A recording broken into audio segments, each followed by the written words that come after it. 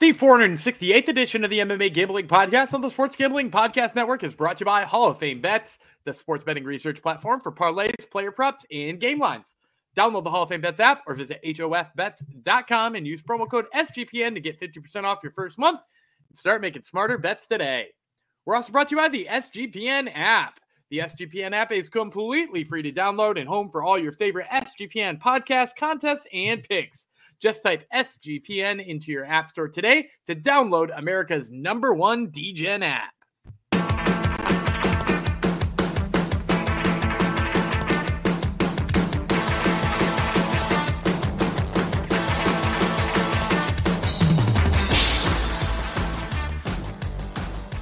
Howdy ho, DeGenerinos, and welcome to episode 468 of the MMA Gambling Podcast on the Sports Gambling Podcast Network. Going out to Bria Roge, looks like the name is, on YouTube, who said a lot of crazy things about me, but good crazy things about me, which is unusual. Usually I'm told I look like a Russian Roy Nelson or a Russian Johnny Hendricks, and Gumby looks like Jeremy Stevens. I think he was. I look like I could be related to Jeremy Stevens. I don't look like Jeremy Stevens. I could be related to him. So you look like a dickhead then. Is what he's saying, basically. I mean, anyhow, that's fair. Yeah. Thank you, Bria Roge, for not just slobbering all over Gumby, but slobbering all over me as well. Thank you for coming to the show. It's a UFC episode, the very last one of the year, last one for like a month. Gumby and I were just talking off air about what we're going to do. We do have some good things planned. There are actually good events going on while the UFC goes dark. They're dark for, when's the next one? Yeah, almost a month exactly. January 13th is the next event, but we will not leave your ear holes nor your eye holes during that time. So let's get cracking. I was told I'm not allowed to jerk around in this one because we have 9 fights to cover, and the boss Gumby says we have to get to him. So let's bring him in and we'll get to it. 9 fights. 96. I was wondering if you were even going to introduce me. It sounded like you were going to really go. It sounded like you were going to break right into the fight card. Should I introduce? I was going to ask you, should I still introduce you? Do you enjoy having a big introduction? I mean, like, we got to start the show somehow. I mean, like, okay. I guess we could experiment with it, but I don't know that we need to fix what's not broken at 468 episodes. Yeah, I'm good. People on YouTube are like, he's sitting right there. You don't have to introduce him. He's right there. But not most people listen to us still rather than watch us. All right, we got a big card, Gumby, so we got to get cracking on it. Thoughts on the prelims before we do get cracking on it? One of the best cards of the year, and prelims included. I mean, we got ranked fighters on the prelims right now, guys who could be ranked, gals who could be ranked.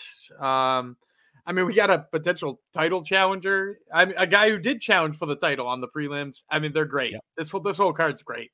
There you go. Great. It's going to be a great episode. That means as well. Very chalky card for me, except very strangely, 3 fights in a row. I didn't go chalk. I like dogs in 3 fights in a row. So. Well, you probably spoiled that. Now once you start once you start taking dogs, I'm going to know the next 3 are dogs. Yeah. Well, you don't want to tail me anyway. What happened last week when you tailed along with me, Gumby? Yeah, I know. And what happened the week before when I told you you were an idiot on every pick, and I was right. Yes, so. Exactly. I do reserve the right to flip flop on picks, so you may persuade me on something after we break down the fight. So we shall see. How is it for you? Just a normal card in terms of dogs, favorites, that type of stuff? I think normal by my percentage, my like usual percentages. Okay. Like probably if you add up all the dogs I took over the course of the year versus all the favorites, I mean, I think this is probably right around what I would usually take. It's a bigger card, so there's like an extra dog or two. Right. Statistically, we should probably get we're at 68% this year, so that would be about 4 or 5 dogs on a card of this size. So Gumby probably has about 11 dogs here, but we'll see. Let's get a crack-a-lack in UFC 296. We're almost at the mythical UFC 300. How many fights are going to be on UFC 300? Because every single fighter interviewed says, "Oh, I'm aiming for the UFC 300 card." There's going to be a lot of disappointed fighters. Yeah, there's gonna. It's same thing every time they go to Canada, right? Like any fighter whoever's been to Canada, you know, it's like, I really want on that Canadian card. And it's like, I'm sure you do, bud. UFC New York is another big one, right? Like anybody anybody from New York, New Jersey, Pennsylvania, they're like, oh yeah, I'd really like on the MSG show. And I'm like, I bet you would, dude. But like, also like enjoy the Apex. All right. Actually, before I do that, tell us about your hat. It's a boring hat for by your standards today. What is your hat? It is a little bit of a boring hat by my standards in terms of like logo, but this was sent to me all the way from Belgium. I got a friend of mine from Twitter, Chris Ganach, who is for a little while owned a Belgian fight promotion. This was the logo for 360 Promotions, which later got absorbed as one of the like academy shows for Cage Warriors. So he wound up like selling out to Cage Warriors as the like Belgium Academy. So this is a short-lived Belgian promotion. Gumby has friends all over the globe. I said boring because we're used to seeing like a luchador raccoon eating a chalupa, riding a donkey on your hat, but this is just a logo. So if anybody wants to draw that logo, I will get that put on a hat. Exactly. That will be the new show logo. All right, UFC 296, Edwards versus Covington. Well-deserved title shot for Colby Covington once again. December 16th, T-Mobile Arena, Paradise, Nevada. We've got 14 fights. 9 of them are going to be on today's show. So as I've wasted almost 10 minutes, we probably should get into this. We're going to start with the early prelims, ESPN Plus / UFC Fight Pass, 6 p.m. Eastern. And it just shows you how strong the card is. We got Randy Brown in the opener. Welterweights. Randy Brown versus Muslim Salikov. We have a king of Kung Fu, the king of Kung Fu in the opener. That would be Salikov. He is 19-4, 13 knockouts, 2 submissions. He's been knocked out once, submitted twice. 6-3 in the UFC. Loss over his last 3. One we had in there was the one where we had him written off as dead, and then he came and won and screwed us over. So I remember that. Used fight up at middleweight, 2011 Pro MMA debut. Was a Sonda Olympic gold medalist. It was not an official Olympic sport, but he a gold medal in it. Striking stats better than Brown's. And Salikov has outstruck his UFC opponents by 0.46 strikes per minute. He's at plus 220. Rude boy Randy Brown, not Rudy. Randy Brown is wanted to call him on his other podcast I was listening to today. You called him Rudy. Like we actually messed up for once. I did, and my co-host was a good pronunciation. He was. Your co-host did great. Randy Brown, not Rudy. 17-5, 6 knocks, 5 submissions. He's been knocked out twice, submitted twice. 11-5 in the UFC. 5-1 over his last 6. He did win his last fight. Was a regional champion. The next stats are going to tell you maybe the key to this fight. 4 inches taller, 8 inches of reach, 6 years younger. All 3 of those, I think, are keys here. He's more active landing strikes. That ties right into the stats I just told you too. He's outstruck his UFC opponents by 1.05 strikes per minute. He's at minus 250. Go ahead, Mr. Gumby. Yeah, I'm going to take Randy Brown. You mentioned the length. And I think the youth is important here too, but I think the length is probably more important because the thing about Salikov is he's really going to need to force his way onto the inside in this fight in order to have any chance. And really, like, that's not where he does his best work, right? Like he does his best work from range and when he can be the one staying away from other people, right?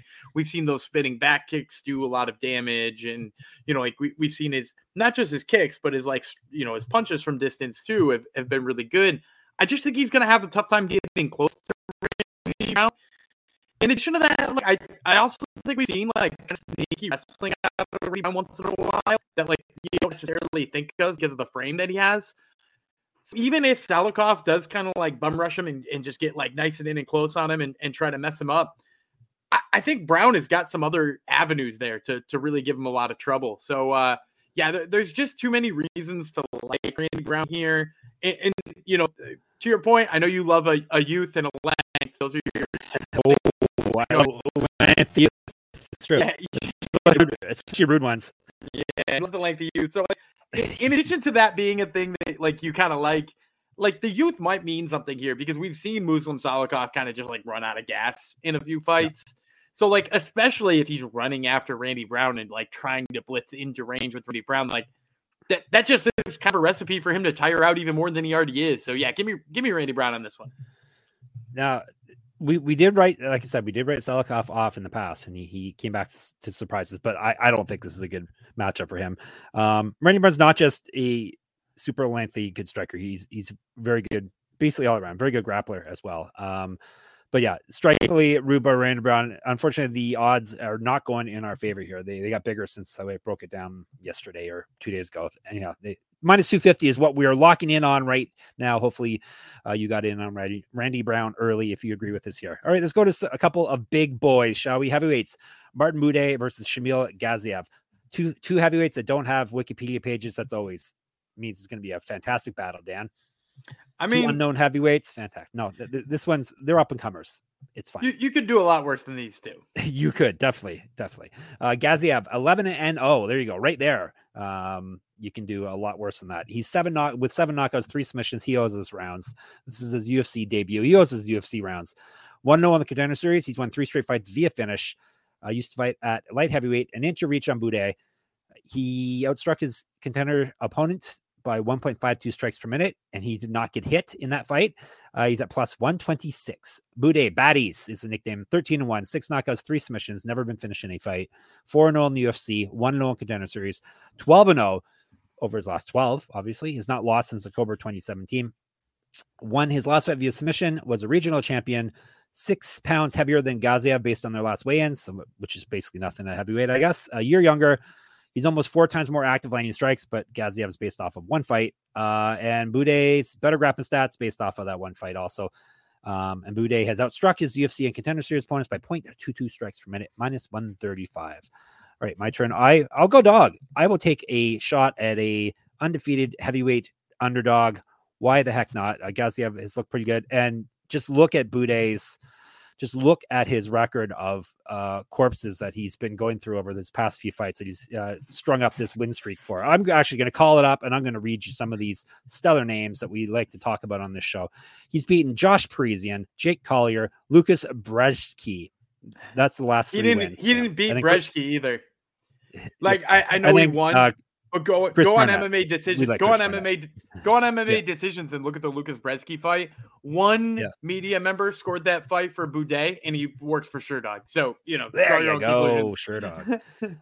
Plus, Gaziev, despite not fighting in the UFC, I like his resume better. Even though he was a huge favorite over Greg Velasco, he did beat an undefeated guy there. He beat Darko Stosic before that. He's got some decent names. He's got undefeated fighters that he's beaten before he got in the UFC. So give me the underdog here.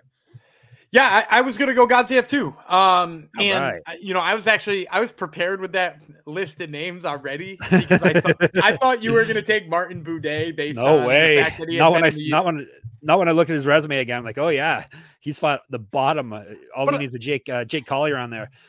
But I know that you're a guy who likes you're a guy who likes stats. So like his stats look a little better than Gaziev's because Gaziev in that fight dropped Velasco real quickly. He wound up in kind of a weird grappling situation, but like his smart defensive grappling just kind of like saved him from being submitted. And then when he was in a good grappling situation, he just took it to him. The thing that I like about Gaziev, if you watch him over time versus Buday, is a lot of his strikes are straighter. And I think that's what, I mean, if you watch that fight with Velasco, that's what dropped Velasco, right? Is he threw a very straight punch, landed right on the button, knocked down Velasco. Probably could have finished it up with punches if he didn't go to the grappling so much. But like Buday is a little bit loopier. He's a little bit more tentative. I think his gas tank is better. I think Buday is got a little bit better of a gas tank, but I don't know that it's going to matter here in a heavyweight fight. If it does, we're in for a pretty lame ass fight. So I like Gaziev too here. I would like to see him try to wrestle a little bit early on to mix it up with Buday. But I really do think the straight punches are going to be a big piece of this fight. So, and what did you say the number on this was? It seems like it got wider. Plus 126 we're getting Gaziev. I think I may have had him in better odd a day or two ago. Yeah, that's actually a little shorter than I remember it being. Yeah. So, not going in the right direction, but still a heavyweight dog. So, Yep. It's gotta love him. To go with what you're saying, it's amazing. The sport's been around for almost 30 years, and still a straight jab. So many fighters just don't have one. They don't like. Well, not a heavyweight. Yeah, especially heavyweight. It's the quickest path to the person's face, and yet it's like foreign to a lot of these fighters. But anyhow, one thing that's not foreign to you if you've listened to the show before is our love of underdog fantasy. Gumby and I write articles on the Sports Gambling Podcast website every day for Underdog Fantasy for our NBA plays. But it's not just NBA. They cover every sport. Underdog has a way for you to play alongside your favorite fantasy players all season long, regardless of sport. Like I said, NFL, NBA, NHL, college basketball, college football, and MMA. They should add that to the ad copy. I'm adding it on my own. Simply pick higher or lower on your favorite players' fantasy stats and cash in. Gummy's taking the higher on Gaziev's jabs. No, you're trying to, now you're speaking for me. I had one all queued up and you're speaking. That'll be a good one though. I don't think they measure the amount of jabs. No, they don't. Gummy's a robot, and I've short circuited his. Yeah, you short circuited him. I had a good one though. I had Derek White's points against the Cavs on Thursday. Oh yeah. He's doing really good this year. Yeah, he's putting up great numbers, and they still got his projection at only 15.5. So yeah, higher than 15.5 against the Cavs for sure. Yes, for sure. So grab that, watch along, and make your picks, and maybe make a little cash over on Underdog's mobile app or website, underdogfantasy.com. And when you sign up with the promo code SGPN, Underdog will double your first deposit of up to $100. That's Underdog Fantasy, promo code SGPN. All right, let's continue to a featherweight bout. Dropping way down in weight. Andre Fili versus Lucas Almeida. Almeida, 14-2, 9 knockouts, 5 submissions. The man owes his rounds. He's been submitted once, so he's gone the distance once. He really owes his rounds. 1-1 in the UFC, 2-1 over his last 3. Lost his last fight via submission, 0-1 on Contender Series. However, he has multiple regional championships on his mantle. Correct. Get the shirt, sportsgamblingpodcast.com/store, or get the shirt I'm wearing right now, MMA Gambling hoodie, or get Gumby's got an SGPN shirt on, or get the SGP hat I have on. We got everything you need. All right. What was I talking about? Almeida, yes, used to fight at lightweight, more active landing strikes than Fili. He's one of these. He's had 2 UFC fights, and yet he's been hit exactly the same amount of times as he's hit his opponent. So strike differential is 0.0. Animal House. He's at plus 145. Fili, 22-10 with 1 no contest, 9 knockouts, 3 submissions. He's been knocked out 3 times, submitted twice. 10-9 with 1 no contest in the UFC. 1-2 over his last 3. 1-3-1 with the 1 being a no contest over his last 5. So 1 win in his last 5 fights is what I'm trying to say. He did lose his last fight. He's missed weight before. 2009 pro MMA debut. 3 inches of reach on Almeida. He's been outstruck in the UFC by 0.3 strikes per minute. Better grappling stats than Almeida, minus 170. I'm going to go with Andre Fili. And you know, I know he's not on the best run, but I really do think the level of opponents he's fought is kind of underrated. You know, like we kind of saw the Joe Anderson Brito loss as like a really bad loss at the time. And now look, Joe Anderson Brito is out there, you know, taking care of Jonathan Pierce. So like that loss wound up aging extremely well. And in addition to that too, I think the thing I like most about Fili in this fight is I really don't think he should have a hard time wrestling Lucas Almeida. Lucas Almeida's takedown defense, not particularly good. You know, sure, there's maybe not much we can draw from a fight with Pat Sabatini, right? Like he should just get taken down by Pat Sabatini anytime. But like go back to his Contender Series fight. He got taken down a bunch of times by Daniel Zellhuber, who is like not a wrestler, like has no wrestling background. That's a Mexican striker right there. Not the type of guy who should be taking you down multiple times. And then if you look at a couple of his fights from Jungle Fight too, he's got some nice submission wins in Jungle Fight, but a lot of times it's from being taken down and kind of conceding those takedowns. Like he's got a couple triangles off of his back. He's got a guillotine when somebody shot in. I think Andre Fili's good enough at submission defense that he shouldn't have to worry about that with Lucas Almeida. And I also think that like the takedowns will be there on Lucas Almeida. So yeah, give me Andre Fili in this one. I will be taking Almeida here. Just a way better striker and way more powerful on the feet. Obviously, he's got to keep it on the feet. That's the key. So that is a concern, I know, but I think he's worth it at the dog money. And I want to say Fili's an older fighter. He's only like a few months older than Almeida, but he's an older. They're both older fighters, but he's an older fighter who's hit the skids, which is never a good thing. He's old in the way Kelvin Gastelum is old. Yes. And you know, I'm not willing to take Fili at minus 170. So give me Almeida here, and we shall see. There we go. We differed on at least one fight, so different than last week. All right, flyweights now. Dajir Ulanbekov versus Cody Durden. I'm going to tell you about Durden first. 16-4-1, 6 knockouts, 5 submissions. Pretty well-rounded finisher there. He's been submitted 3 times himself. 5-2-1 in the UFC. He's won 4 straight and 5 of 6. we didn't really see this coming, but he's putting together quite the run here. Used to fight at bantamweight, was regional champion. He's got a positive strike differential of 0.19 strikes per minute. Better grappling stats than Ulanbekov, plus 150. Ulanbekov 14-2, 1 knockout, 7 submissions, never been finished in a fight. 3-1 in the UFC, 6-1 over his last 7, including winning his last fight via submission. However, he's not fought in over a year. It was November 2022 when he fought last. He as well has multiple regional championships on his mantle. Correct. Get the shirt, sportsgamblingpodcast.com/store. Russians have mantles for sure. They all have to have fireplaces, right? It's cold there. All right. I would imagine that as well. Used to fight at bantamweight, 2013 pro MMA debut, 3 inches of reach over Durden, more active landing strikes. He's outstruck his UFC opponents barely. He's at plus 0.06 strikes per minute. Strike differential in the positive, minus 170. Is it me? It's me. Give me Durden. This is my underdog run I told you all about. Durden is, like I said, an improbable run, but a impressive run nonetheless. I think he can make this gritty, like he does all his fights, grind out a win over Ulanbekov, and then tell him to go back to Russia, right, Dan? I think the combination of that terrible post-fight interview and his, like, let's call it a spade, a really ugly loss to Jimmy Flick. And I think we took those two things and just kind of like, balled him up as like, oh, this is a guy who's going back to fighting on the regional circuit in a couple of minutes.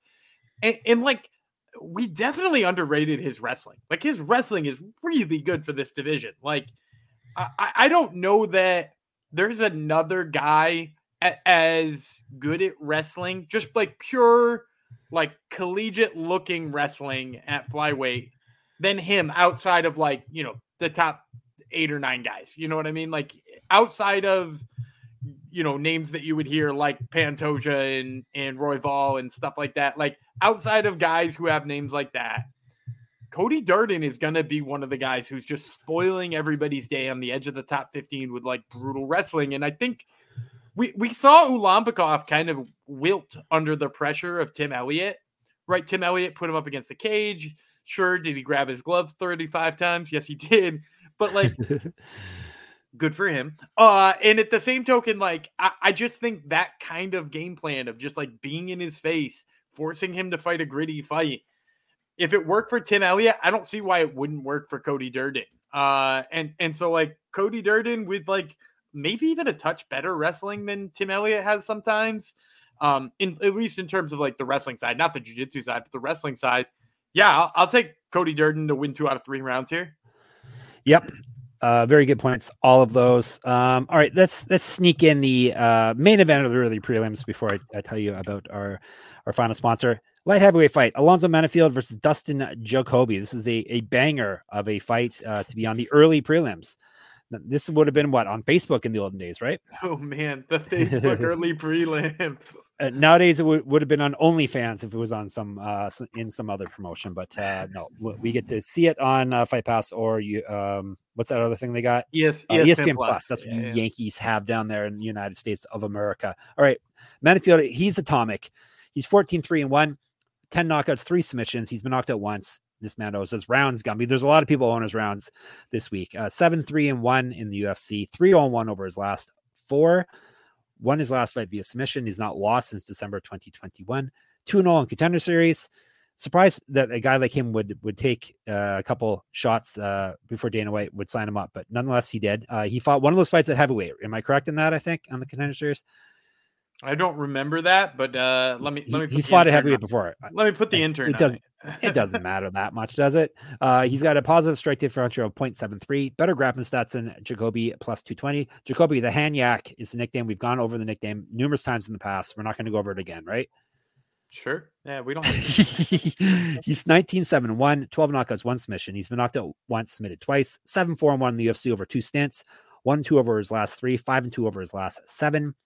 Got a TKO win in his last fight. He's fought at heavyweight and down at middleweight. 0-2 in Bellator, 0-1 on World Series of Fighting. Was regional champion, 2010 pro MMA debut. 10-8 as a pro kickboxer, as I kickbox my mic. 1-0 as a pro boxer. 3 inches taller than Menifield, more active landing strikes than him. He's got a positive strike differential of 1.44 strikes per minute. And he's one of the nicest men in the world. If you hear him interviewed by Gumby this week, or any week Gumby's interviewed him, he's a very friendly, polite young man. He's at minus 258. And yes, I am letting you know Gumby did interview him this week. So take that for what it's worth. Has his insides exploded? Has his intestines come out of his mouth yet or anything like that? Or is he good still? I think he's still good. I'll also just fill you in. Alonzo Menefield did fight twice on Contender Series. That was in 2017 and 18. So that was back when Dana wasn't signing everybody. Yeah. Both of them at light heavyweight. The 2017 one, the first one he won via doctor stoppage due to hurting his opponent's eye. So back then, Dana White didn't get jacked up that he won, period, or that he was so vicious he hurt his eye and the guy couldn't get off the stool. Now that's Dana's new narrative. Whereas back then he used to if you didn't violently knock somebody out, you were out. I'm going Jacoby here. I like his length. I think his length and his cardio and the way that he fights long should be trouble here for Alonzo Menefield in every corner. Alonzo Menefield, it's not like he's a short guy, but he doesn't use length like Dustin Jacoby does. Dustin Jacoby's got the glory kickboxing background. I mean, the guy kickboxed Alex Pereira, which I feel like people forget about, that this guy has been kind of around the block. And I think I think Menefield is more like his nickname kind of says, he's atomic. He needs that big bomb to go off. And outside of that, he's not the type of guy who seems like he's going to just outclass you for 15 minutes. Whereas I think Dustin Jacoby can be either of them. And with the way that he uses his length, I think he frustrates Alonzo Menefield for a lot of this fight. Despite me shaking my head and agreeing, I am taking Alonzo Menefield. This is one of my 4 underdogs in a row. I thought it was 3, but no, it is 4. But when you dive right into the striking stats, they're very, very similar. Yet Menefield has more power. Jacoby looks better striking for sure. He has better technique. So I'm gonna ask a follow-up question because I think you might be right to an extent. I think Menefield shows more power, but do you think he has more? Because for me, and this is why I like Jacoby in this fight too, and why I pose this question, I think Dustin Jacoby has that in there. I think in the Da Un Jung fight, we saw him when he decided to just throw a bomb, what it looks like when that dude just throws a bomb. He can put you out. He's just so safe on the feet that he doesn't want to get knocked out in return, that he just throws softer. He's smarter in the way he fights. He fights like a guy who doesn't fight at light heavyweight. So my question, and it's maybe more rhetorical than it's actually asking it of you, is he actually more powerful or is he just dumber with his power?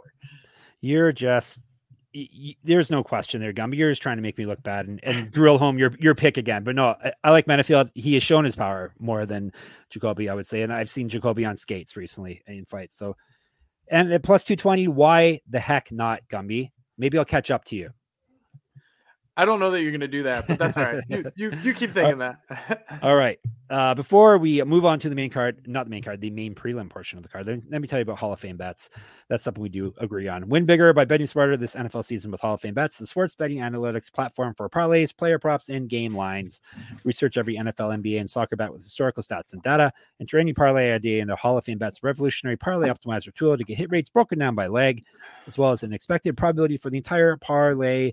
Sort all players by hit rate for any bet to learn which players are hot and which picks have value. Stop betting in the dark and join over 30,000 users researching with Hall of Fame bets to craft more intelligent, data-driven parlays. Download the Hall of Fame bets app or visit hofbets.com and use code SGPN to get 50% off your first month today. Start researching, start waiting with Hall of Fame bets. All that arguing about Menefield Jacoby is for naught, because we know something's going to happen to Jacoby. He's got to pull out the fight before it even happens, right, Gumby? You've infected him with something. He's got appendicitis. It's funny that when you said that, I tangentially mentioned something about the Cowboys on Top Turtle, and the coach had appendicitis. There you go. There you go. I was like, ooh, damn. See, Gumby's starting to believe it. That's when it gets dangerous, when you start believing it. It is. All right. The regular main prelims, ESPN Plus and ESPN2, 8 p.m., starting with a women's flyweight fight, a very good one at that. Casey O'Neill versus Ariane Lipski, the Queen of Violence, you can call her. 16-8. Lipski has 6 knockouts, 3 submissions. She's been knocked out 4 times, 5-5 in the UFC. She's won 2 straight, 3 of 4.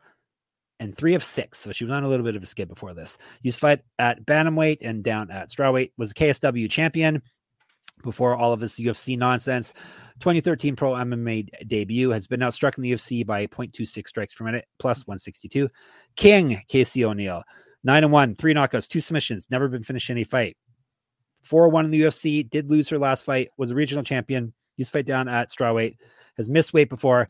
2 inches reach. 3 years younger than Lipski. Better striking stats and more active, twice more active landing strikes than Lipski is. Has a positive strike differential of 2.87 strikes per minute in the UFC. Minus 180. Give me King Casey O'Neill. Still a little concerned just because she's not won since coming back from injury. I still want to see her back at tip-top form, but I think she can, even though Lipski's on a good run, I think she can be here with the volume as the stats and everything I've laid out for you here. She can really put a pace on Lipski here, I think. So give me the King.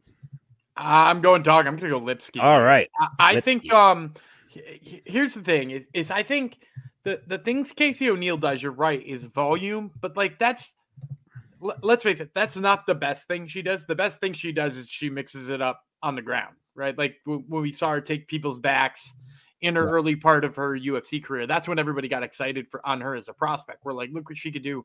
And even if you want to go back to her last win, which by the way, her last win was 22 months ago when she won a split decision over not yet retired Roxanne Modafferi.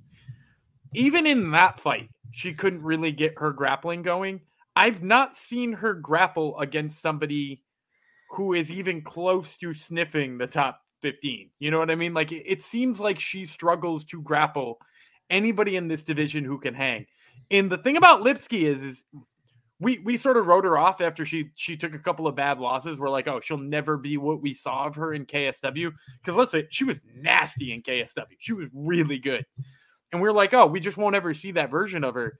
And since then, she has turned it around and like really become that person. She's become the queen of violence. Nasty knees in the clinch, good elbows, like that Muay Thai style that devastates grapplers. Like it's dangerous for grapplers. And I think we saw in the last fight, Casey O'Neill is not hanging with anybody on the feet who is faster or sharper than her. And then like at the end of the day, that means your prayer here for Casey O'Neill is that she scores enough takedowns to win this. And Lipski's been defending him lately. Like if you look at her fight metric, I don't think she's conceded a takedown in like 4 fights. And sure, maybe not against the like highest level grapplers in the whole world, but she's like doing a better job at stuffing takedowns so that she can use those devastating elbows and knees. So I think she's a bad matchup for Casey O'Neill, if I'm being honest. Yeah, all good points. I agree with it all. Yet I'm still going to take O'Neill. This was a tough one. This is one of the ones I could have gone either way on for sure. So we shall see how it plays out come Saturday. Should be a fun fight regardless. All right, going to men's side bantamweights. Cody Garbrandt versus Brian Kelleher. We talked about this one a little bit in the previous show, but let's break it down for real now. Boom, Brian Kelleher, 24-14, 8 knockouts, 10 submissions. But knocked out once, submitted 8 times. 8-7 in the UFC. He's lost 2 straight fights, both via submission. He's not fought since June of 2022, so going on a year and a half. 2-2 over his last 4. Used to fight at featherweight, multiple regional championships on his mantle. Correct. Get shirt, sportsgamblingpodcast.com/store. 0-2 in Bellator, 2011 pro MMA debut. He's been outstruck in the UFC by 1.25 strikes per minute. He's got an inch of reach on Garbrandt, more active landing strikes, better grappling stats as well. Despite all of that, the bookies aren't impressed. They have him at plus 172. No love, Cody Garbrandt, 13-5, 10 knockouts. He's been knocked out 4 times. 8-5 in the UFC. Used to be the champion of the world. He's won 1 of his last 3 and 2 of his last 7. Won his last fight. Used to fight at flyweight and featherweight. 2012 pro MMA debut. 2 inches height, 5 years younger than Kelleher. He's been outstruck in the UFC by 0.89 strikes per minute, minus 198. All right, this is a mess of a fight, Gumby. Break it down. So I don't know that. Oh, hang on, I got to change the little banner right there. There we go. All right, now it says Cody Garbrandt versus Brian Kelleher. There we go. I don't think this is an easy fight to break down. No. The inactivity for both, the fact that Cody Garbrandt oscillates between being a wild shell of himself and being that guy who beat the shit out of Dominic Cruz. You know, he goes back and forth between those. Brian Kelleher's layoff being a giant neck injury. Cody Garbrandt now looks like a feather will knock him out, and Brian Kelleher hasn't knocked anybody out in almost 4 years. How do you break this fight down? But what I did was I went back and I watched fights Brian Kelleher has won. And the thing that just stuck out to me time and time again when watching those fights is like, who are these people? Like some of the names that came up, I was like, man, I forgot that dude was even like in the UFC. Like, do you remember who Domingo Pilarte is? Could you tell me anything about Domingo Pilarte? He fought in the UFC. I remember the name. Yeah. Or how about Ray Rodriguez? I know that name less than Domingo Pilarte. I do know it, but I can't tell you anything about the person. That's 2 out of his last 3 wins, and the other one is Kevin Crew. So, not the best run of opponents for Kelleher that he's beaten. And like anytime he hasn't beaten one of those guys, like any of the guys he's losing to, sure, they're top-notch guys like Mario Batista and people like that. But also when he faces somebody with big power, he looks completely disinterested in throwing combinations. Like he doesn't want to be in there throwing and tangling. Like against Kevin Crew, get me in the pocket, let me throw 7-punch combinations and let me get the best of it, and then I'll get out. Against Mario Batista, anytime Batista, he threw a couple of flying knees, he threw head kicks, anytime he threw anything, Kelleher was out of there. And as a result, Kelleher really couldn't get his offense going. And all of those things kind of ring true about a Cody Garbrandt fight. Cody Garbrandt's going to throw big. We know Cody Garbrandt's going to throw big. I don't want to pick Cody Garbrandt. I would never bet money on Cody Garbrandt as a favorite. But like if gun to my head, I have to pick a winner here. I don't think you can feel good about taking Kelleher on that kind of layoff without, really the same power he's had before against the guy who I think is going to scare him in there. Yeah, I don't feel good about taking Cody Garbrandt either, but I'm going to have to do it. Gumby laid out why Garbrandt is the picker. Yeah, if Kelleher didn't have such a long layoff and actually had a bit more power, or at least exhibited a bit more power recently, then I might have considered it, but I can't at this point. So Garbrandt is going to have to be our pick here. All right. The co-main event of the early prelims, women's bantamweight, Irene Aldana versus Carol Hossa. And this is like I said, the bantamweight, basically the heavyweight of the women's division is what it is. So take that for what it's worth. All right. I'll tell you about Hossa first. 17-5, 4 knockouts, 2 submissions.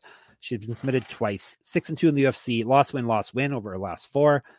Used to fight at featherweight, 2012 pro MMA debut, 6 years younger than Aldana, better striking stats, more active landing strikes as well, and has a positive strike differential of 1.26 strikes per minute, plus 165 on her. Aldana, 14-7, 8 knockouts, 3 submissions. She's been knocked out twice, 7-5 in the UFC, 2-2 over her last 4. She did lose her last fight. Has missed weight a couple times in the past. 4-1 in Invicta, 2012 pro MMA debut, just like Hossa. 4 inches taller, 1 inch reach. It's been outstruck in the UFC by 0.85 strikes per minute. Better grappling stats than Hossa, minus 185. This is another one, like what to do with this fight. I'm going to take Aldana. I'm trying to remember why I settled on Aldana. I think I liked her resume better because it's women's bantamweight. I know these women are near the top of the division as well. Hossa actually has better stats, but I just have a better feeling on Aldana at this point. Hossa barely snuck by Yana Santos, who coming back from pregnancy in her last fight, lost to Norma Dumont. You can't feel really good. That's what I was just going to say. You want me to bail you out on a reason? You can't feel really good about that stuff.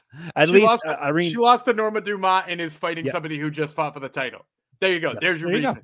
Yeah. Okay. You don't need more. I knew there was a reason. Sometimes I forget why I landed on someone, but yes. I knew there was a reason why I liked Aldana more, but yes. I almost jumped in when you were like, I'm trying to remember the reason. It might have been resume. And I was like, she lost to Norma Dumont, dude. Like she lost to Norma Dumont and looked awful in that fight. Norma Dumont was the better striker in that fight that day. And Irene Aldana got absolutely blasted in her last fight. You mentioned she's 2-2 in her last 4, and she's got 3 losses in her last 5 or 6 fights. But those losses are, Holly Holm, Amanda Nunes. I want to say she also lost to, I'm trying to remember the other good one she lost to just before Holly Holm. But she's lost to the cream of the crop. She's lost to the best fighters in the division, and largely like by those fighters like grappling her a little bit. Like even Holly Holm like pushed her up against the cage and tried to make it not a striking match because Irene's good there. And I don't know that Hossa can get the grappling going here. I think Irene is just going to piece her up on the feet. So yeah, I'll take Irene Aldana too. All right, there you go. All right, let's go to our main event of the prelims. It would be a featherweight fight, Josh Emmett versus Bryce Mitchell. I'll tell you about Emmett first. He had some weird nickname, right? Oh, he was trying something out, I think. Yes. It's not listed anymore. It is his nickname is now CCO. Do you know about that? Oh no, I know Tony Ferguson, who we'll talk about tomorrow, is CSO. Okay, well, he's CCO, so I don't know why. Maybe Gumby can find out for us someday. He's supposed to be the nickname guy on the show. Emmett's 18-4. Is it CCO or COO? It's CCO. That doesn't help. I was going to say like carbon dioxide would be. Yeah, COO. I was going to say, is it some science thing? I didn't do so hot at science in school. Anyhow, Emmett is 18-4. I know that for sure. 6 knockouts, 2 submissions. He's been knocked out once, submitted once. This man owes us some stoppages. 9-4 in the UFC. He's lost 2 straight. Before that, he won 5 straight. He's missed weight before. He's got multiple regional championships on his mantle. Correct. Get the shirt. sportsgamblingpodcast.com/store.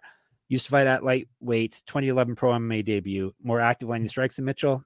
However, he's been outstruck in the UFC by minus 0.59 strikes a minute. He's at plus 185. Thug Nasty, Bryce Mitchell, 16-1, 9 submissions. He's been submitted once. He's taking this fight on short notice, a couple weeks notice. I believe, if I remember correctly, he's 7-1 in the UFC. He did win his last fight after losing to, I want to say Ilir Latifi. He probably would lose to Ilir. Well, maybe not. He might have been able to get him down. Ilya Topuria. That's who he lost to. He has won a fight since then. 1-1 in the Ultimate Fighter, was a regional champion. He's fight down at bantamweight, 4 inches taller than Emmett, 9 years younger. Better grappling stats, not surprising. Mitchell has outstruck his UFC opponents by 0.7 strikes a minute, minus 218, despite the short notice. I'm going Bryce Mitchell. I was incorrect in assessing that his grappling game was not as good as I thought it was after watching him lose to Topuria. I think that's just good how good Topuria is. I had picked Dan Ige to get an upset on Bryce Mitchell because of that. I was like, Ige can keep it standing. I think for a second when this fight was announced, I said the same thing about Josh Emmett. It's like, Josh Emmett, he comes from a wrestling background. He can keep this standing. Josh Emmett has really good offensive wrestling. I think when Josh Emmett chooses to wrestle, he does pretty well for himself. I don't love the way he defends wrestling. And I think that that's the problem here is that if this fight makes it to the ground even for a second, Mitchell ain't going to let him back up. Bryce Mitchell is so good on the ground, which really speaks to how good Topuria is as well. But he's just like so sharp on the ground. He's clearly rounding out his game. His wrestling game is getting better and better every single time. Josh Emmett seems like he almost has a foot out the door after like not getting that title shot he really wanted. And this is, short notice or not, I still like Bryce Mitchell here. Yeah, I do too. I'm going against the stats. It's not that short notice guys never win. They just don't win that often. I think this is the fight that Mitchell can win. Emmett's going to have a hard time keeping it on the feet, I believe. And he's got a lot of miles on him. He's an old dog at a lightweight class, which is never a good combination. So give me Thug Nasty to make it 2 straight wins for him. All right, that's it. That's all 9 fights on the prelims. I'll give you a recap. We got Mitchell, we got Aldana, we got Garbrandt. I like O'Neal. Gumby likes Lipsky. I like Metafield. Gumby likes Jacoby. Got to put your name down there. We both like Durden. Gumby likes Feely. I like Almeida. We both like Gaziev. We both like Rude Boy Randy Brown, right? Yeah. So that's awesome. 3 differences on a 9-fight card. That's pretty good. All right. We're going to be back in your ear holes and your eye holes if you're watching us on YouTube tomorrow with the main card and all our fancy plays. You can catch us in the Discord, sportsgamblingpodcast.com/Discord. Catch us on Twitter, SGPN MMA, at Gumby Vreeland, at Jeff Fox Writer. I'm also Jeff Fox Writer on Instagram. You can catch me on my Substack, moneymma.substack.com. Get in there. You can get a free subscription and you can still enter my last pick'em contest of the year. So get in there and make your picks for UFC 296. Listen to Gumby's Top Turtle MMA podcast. I listened to it today. He's got the very friendly, actually both of them were very friendly.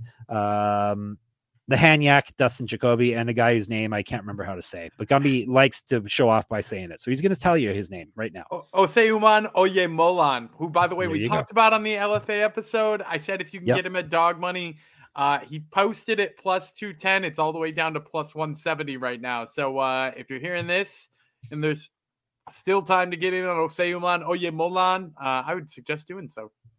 There you go. So listen to that. It's always a good listen, regardless of who is on it. And obviously all good things in the sports gambling spheres at sportsgamblingpodcast.com and our Patreon, sportsgamblingpodcast.com/Patreon. As I said, we'll be back tomorrow. It'll be Rude Boy Jeff Fox in the King of Kung Fu. Gumby Vreeland will be riding shotgun, and we will talk to you then. Bye-bye.